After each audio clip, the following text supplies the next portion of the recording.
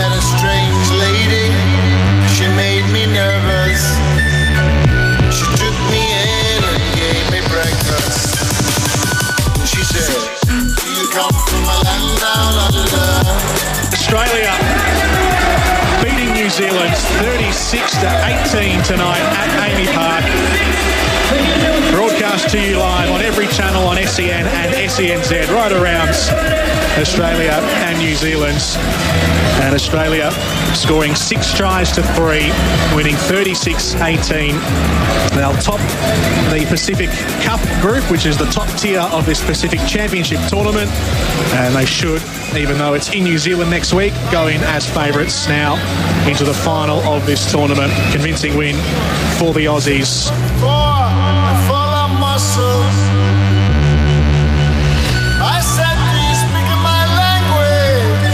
Welcome back to Mornings here on SENZ. Sammy Ackerman with you this morning, filling in for Ian Smith. Now, as you heard there, quite the result it was for New Zealand and Australia coming together in the first of 2 encounters in the Pacific Championship, and won, of course, by those Aussies in quite a convincing fashion on the scoreboard in the end. So we're going to talk about that in just a moment. Thank you for listening to the show. We are thrilled to have you here. It's brought to you by Brandt, your local John Deere equipment supplier. We're joined on the line by the host of SEN's Breakfast with Brandy and Vossi, and a former Kangaroo himself, and Greg Alexander. Always grateful for your time on the show, Brandy. Your initial thoughts to what was a willing test? Well, Sam, we're both filling in. You for Ian Smith and me for Andrew Voss. So, happy to chat. And, look, it was a good test match, and we were waiting for this one. I'm probably a little surprised that we didn't start the Pacific Championships with the Australia-Kiwi match, and then they didn't have to double up and back up 2 weeks in a row playing each other. But this one's in New Zealand, so that should advantage the Kiwis somewhat. I think the final score was probably a little bit misleading. 2 tries in the final 2 minutes, 78th minute Ben Hunt, the 80th minute Cameron Murray. So that blew the score out from 26-18 to 36-18. I enjoyed the test match. I thought there was some good moments, some very good performances by the Australians and the Kiwis. And I thought the first half, 5 tries scored in the first half, 4 that involved kicks. And I think that said just how tough the defence was on both teams. And they had to, get their kicking game out. Jerome Hughes with a couple of very well-placed kicks for 2 tries. James Tedesco also putting in a nice kick to get things started with a try to Val Holmes. But, I enjoyed the test match. I was thoroughly impressed with and I think it was a huge moment in the game, the impact made by Harry Grant off the bench. And I don't think Ben Hunt played poorly by any stretch, but the dummy half service for Australia, we know that there is a lot of injuries right now in that position for the Kiwis, but far out, that was a game changer for me. Yeah, I thought the combination, and it's the Queensland combination that have been so good for Queensland in State of Origin, and it works so well. Ben Hunt starting the game's tough. He's a very good defender, but he's also clever and he's a good halfback. And if he can play, and I thought he did a good job. And then Harry Grant off the bench, I thought that was probably the difference in the two sides. There was some really great, nice touches from Hamiso Tabuai-Fidow. I thought he was outstanding for the Aussies, and came up with a brilliant pass for the first Lindsay Collins try, and their impact off the bench was strong. Collins and Patrick Carrigan when they came onto the field, but Hamiso with a nice move to get on the outside of Joey Manu in the second half for Dylan Edwards try. Just 2 classy moments from Hamiso, but I think the big difference is that dummy half combination that Australia have. No Brandon Smith, no Jeremy Marshall-King for the Kiwis, so if you've got Kieran Foran, who's doing Kieran's doing his best, but he doesn't play hooker week to week. And New Brown, doing his best as well, but not in the same class as the two hookers from Australia. Yeah, the speed that when the dummy half play was rolling on was quite phenomenal. We know the Australians are world champions. We know they're a strong side, but I was really intrigued by the forward back battle, and a man that you know well with your Panthers connections, of James Fisher-Harris. He is he went into not just his usual aggressive mode. This was full beast mode from James Fisher-Harris in this test. Yeah, it was, and it's great. I enjoyed. And James, new captain too. I loved the chat before last week's game, before the Samoan game, and he almost answered the questions like he plays the game, just brutally honest and just short and sharp to the point. Doesn't do much talking on the field. It's all leads by example. I love him, and he was as tough as anything on Saturday afternoon. I thought him and Joey Tarpany were fantastic early. In the first 40 minutes, and it was a great battle in the middle. As I said, the impact that both Lindsay Collins and Pat Carrigan made when they came onto the field was, I thought, immediate. And but the forward battle, as it always is in the Australia-New Zealand games, with Fisher Harris and Moses Leota, the two Penrith boys who were so good through the season, Joey Tarpany. I guess that's something else that the Kiwis. They don't really have that. Well, they don't have someone like Tohu Harris, or Isaiah Yeo, who does a great job as the ball playing 13. The Kiwis pack is really it's three front rowers. Well, it's five front rowers. You throw in Nelson and Griffin Neame and Leo Thompson, six front rowers without a ball playing lock. It does limit the Kiwis, I think, a bit in attack. Well, they just can't rely on that as an extra option. So there's a point of difference too between the two sides. Yeah, certainly the injuries and availability of the Kiwis has been a difficult one to take on, and if Tohu Harris was available, I agree with you, Brandy, he'd be a complete lay-down misère. Absolutely. Yep. Now, as we look at this game, there was some good moments from New Zealand. I thought the way that they were plugging away and pushing the game right up until those late stages was impressive, because that game could have got away on them much earlier than it did scoreline-wise. So, given that we're backing up this week, do you take an advantage? You've played in back-to-back tests before. Given this is a final and that there was quote unquote nothing on the line as far as what you look to achieve for next week goes, do you think New Zealand fired all their shots? Do you think there was any rope-a-dope in this at all? No, well, I don't think there was. No, you can't go out in the field, and Michael Maguire went in with the same side. His strongest side. There's no doubt that, I don't think Michael Maguire brings any players from the extended squad into the team to take on Australia in the final. So I think Madge, played his best team. They had the week off originally, played Samoa, did such a good job dismantling the Samoan side 50 to 0. And then he kept the same side, and he'll have to probably keep the same side coming into the final. So, but there's no doubt that they might have kept some things up their sleeves, but they were going 100%. You don't take it easy because you're playing the side the following week. Where the Australians will change their side, Jake Trbojevic, and I don't know who else will miss out in terms of the middles. I think he'll keep Yeo and Carrigan, but there's still Payne Haas and Tino to come in, and also Flegler's got to drop out, doesn't he? I guess Flegler, hell of a player, but when you've got Tino and Haas, not leaving them out. That's right. Two front rowers will miss out. Whether it's Ruben Cotter. Ruben Cotter played on the edge. Liam Martin will come back in and play on the edge. So I guess the decision will be, does he stay with Cotter or does he go with Flegler? Probably stays with Cotter, who has the ability to play on the edge if needed. And that does give Mal a little bit of flexibility if he's got Ruben there to also play on an edge. So you would think that it would be the side Australia picked for the Samoan game.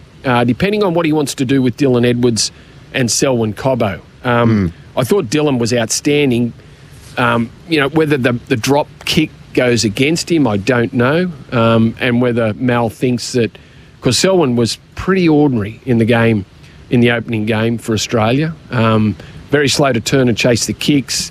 Really wasn't that interested in running the ball hard, which when Selwyn runs hard, he's a hard man to bring down. I thought he was really off the pace in the opening game. So that will be a decision Mal will have to make, whether he goes with Dylan or Selwyn comes back into the lineup. But otherwise, you've got Payne Haas and Tino, who were so good in the opening game against Samoa for the Aussie team. They'll come back in and be the starting front rowers. Now, we've mentioned Harry Grant. That jersey is tattooed on his back. He's not losing his spot. But given this is the final, you mentioned these options they have. Do you think someone like Nico Hines will probably drop out to allow for a bit more size on the bench? I think so. Nico did well when he came onto the field, but I think I think with the fact that Nico can jump anywhere really, but generally he's covered for the halves, and I think you've got half cover with Ben Hunt. If there's an injury, if one of the halves went down, Ben Hunt can play half and Harry Grant can play hooker. So I think you've got that covered. So I think he'll go. I think Nico will probably miss out, and he'll stick with what he went with in the opening game against Samoa. You mentioned before, speaking with Greg Alexander, former Kangaroo, I was really impressed to see Madge Maguire pick a team that he has the intention of playing through all 3 games, because that's what it was like, Brandy, wasn't it? You pick a team and you earn a spot, or your spot gets taken away from you, whatever it happens, rather than rest and rotation that we've seen usually. This is, I think, within the camp, it must be an emboldening feeling knowing that this is what it is. You're not just, if you're here, you don't just get handed a jumper. Yes, that is always, the decision that, when you're in the tournament, whether you do that or not. Mal opted to rest a couple of players, and I guess you've got to take into account the individuals too. Like sometimes, James Fisher-Harris and Moses Grant, they didn't play Origin, but some of the players that Mal rested were players that have had a huge year. And I've kind of been I don't know if we can just keep flogging the players that play in every game. The players that play rep footy through the year, Origin, back up for their clubs through that period. They might miss a game because they're forced to rest.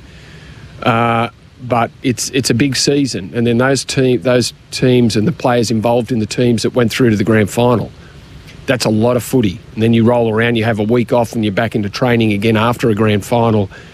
And then you've got 3 games. And, for the Australian, they're 3 big games. So I can understand the resting some players and not really cheapening the jumper by bringing some players up. But, when you look at the individuals, I think you have to take into account what sort of season that they've had and do they need a rest. And some of them do. Some of them need a rest. It's a long season. But I understand what you're saying about the Kiwis side. Yeah, pick your best side and go with it, and don't just reward players because it's a rotation policy. I get both. I get both sort of theories on it. Oh, look, you see someone like Valentine Holmes, who comes in, the difference he can make his strike, and you wouldn't say, no one could sit here and say that Jake Trbojevic and Thomas Flegler don't deserve to be in the Kangaroos reckoning. They're not players who are investments in the future. These are right now capable of standing and delivering a test outfit. So completely comfortable with that. Now, it's in New Zealand. We know it's a different ball game when it comes over here. We also know that New Zealand has proven themselves in recent times, and by recent I'm kind of talking over the last 10 and almost 20 years now, for being fair. They are a tournament team. When what happens to them in pool play does not decide what happens to them when there's suddenly a trophy on the line. Yeah, that's true. That is true, and so for that reason, I'm discounting what happened. Not that the fact that Australia won the game, but I don't think what happened on Saturday in Melbourne will have any bearing on what happens in Hamilton. I just think both teams are quality. I think there's a couple of players out of that Kiwi side that will be looking for a little bit of redemption. Dylan Brown, I thought was very quiet. Jerome Hughes, I thought, did a great job. Dylan Brown can play a lot better than what he did on the weekend. Joey Manu was probably outpointed by Hamaso. So, both teams are great teams. We've spoken about the strength of their forwards. Both sides are strong. We've spoken about the points of difference with the dummy half combination, with Australia probably giving them a bit of an edge, a ball-playing lock. But that does not mean by any stretch of the imagination that the Kiwis aren't a big chance of winning. They're a great team, and they've got some great players and could quite easily turn the tables on Australia if Australia aren't on their game. So it's that simple, really. Both teams are full of class players, and it's a contest coming up. I cannot wait for it, Brandy. It's going to be special. And now, as you know, the haka is a pretty special moment. But I don't know. I think the Kiwi side, in my personal opinion, of any form of sport in this country, the Kiwis deliver their haka in the most passionate way of any sporting team that I have got the joy of watching. And far out that the intensity of the haka walking up in the Kangaroos, rightfully holding their ground in the boomerang shape for that stare down, that was intense. Yeah, I love watching it too, and I think the All Blacks do a pretty good job at the haka as well. Yeah, they're all right. Yeah. But it's great theatre and the emotion. It's a shame that after all that passion and emotion involving the haka, and then Jermaine Asako puts the ball down and just puts a pin in the balloon. It's all gone. But the haka was fantastic, and it's great vision, isn't it, when you see them walk up to the Australians who are holding their line, and you had Nico Hines rubbing heads with Ronaldo Mulatalo and Big Nelson. That was great in the Samoan game too. The two war dances between Samoa and the Kiwis and the face-off. It's all good stuff and adds to it. Yeah, absolutely. It wasn't just popping the balloon. It was undoing it and letting it out slowly and letting you see the balloon fly around the room, Brandy. I let out a squeal that sounded more like a kangaroo being attacked by a dingo than it did a balloon popping. It was a very, very sad sight in my household. And if you reckon that haka was intense, wait till you see it in Hamilton. Looking forward to it. Can't wait. I'm calling the game for Fox Sports, which is Fox League. So I'll be covering the game for Fox, which I'm looking forward to. And that will be... that winds up a very long rugby league season, doesn't it, this weekend with the Fiji and PNG sides doing battle on the Sunday up there in Port Moresby. It's been a monster year. It's been huge. Obviously, the Panthers, your pride and joy, again, top of the tree. But for you, you reflect on what has been a massive year. A, you must be looking forward to a little bit of a break from that intensity of that. But two, your kind of thoughts on how league has looked after itself this year. We spent all morning here talking about how rugby can be in its own worst enemy with the TMO and the match officials after the World Cup final, Brandy. But how do you think rugby league's looking after itself at the moment?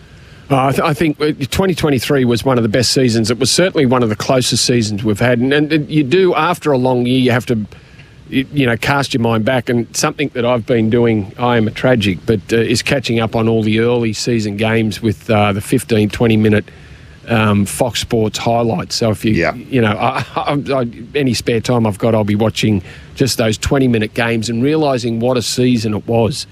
For the first 12 rounds, we had, the Dolphins winning their first 3 games, amazing, which was just crazy. Like no one thought, that they'd have that sort of season. Certainly the start. The Warriors year, I think, added plenty to what was a great rugby league season. The Warriors were just, again, one of the talking points of the year. What the Panthers were able to do, the demise and some of the big teams missing the finals, the Eels, the Bunnies.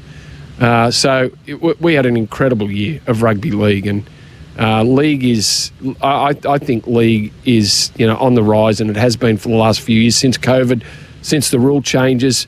The media coverage of rugby league in Australia, I think, has just exploded, and everyone is talking rugby league. Right up until now, we've still got the internationals playing, and then, there is talk about what teams are doing in the off-season, there's players that they're signing. I haven't spent a year as a commentator where league has been on the lips of so many people here in Sydney and Australia, but I'm just talking about people that I bump into in the streets that are just so rusted on and loving their league. So it's been a big year, and I'm sure 2024 will be even bigger with the season starting in Vegas and everything that rolls off the back of that. Teams improving. Can teams aim up again that did well in 2023? So it's been a fantastic year. Yeah, look, and rugby-wise over here as well, there's obviously a lot of dejection after the result of the World Cup final. But, we'll take our position over rugby in Australia, especially with at least you got there. Eddie Jones cutting and running.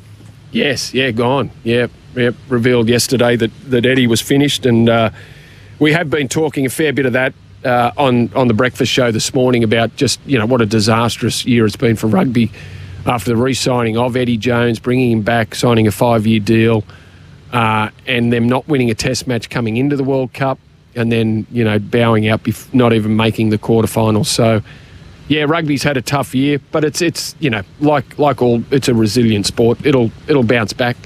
They need to focus and I think change how they're doing things with rugby over here, and league is. And Eddie Jones mentioned that in his chat this morning about why he was quitting, and the problems with rugby, and it is it's got a bit to do with rugby league, identifying talent young and taking players either away from rugby or just being that dominant that rugby don't have the pick of the best kids anymore. No, well, it's a long way to continue for rugby league, but geez, I can tell on this side of the Tasman, while we do laugh, and Eddie Jones's business model of signing long contracts and getting out early and getting paid out is continuing to work really well for him. It is, New Zealand wants to see Australia rugby strong, just as we want to see New Zealand step up in rugby league to be able to foot it as regularly as we can with the Aussies as well, because that was what it's all about, international competition, and we can't do it without each other. Looking forward intensely to the final. Enjoy the call and your coverage with Fox, and one last game of league for the season, Brandy.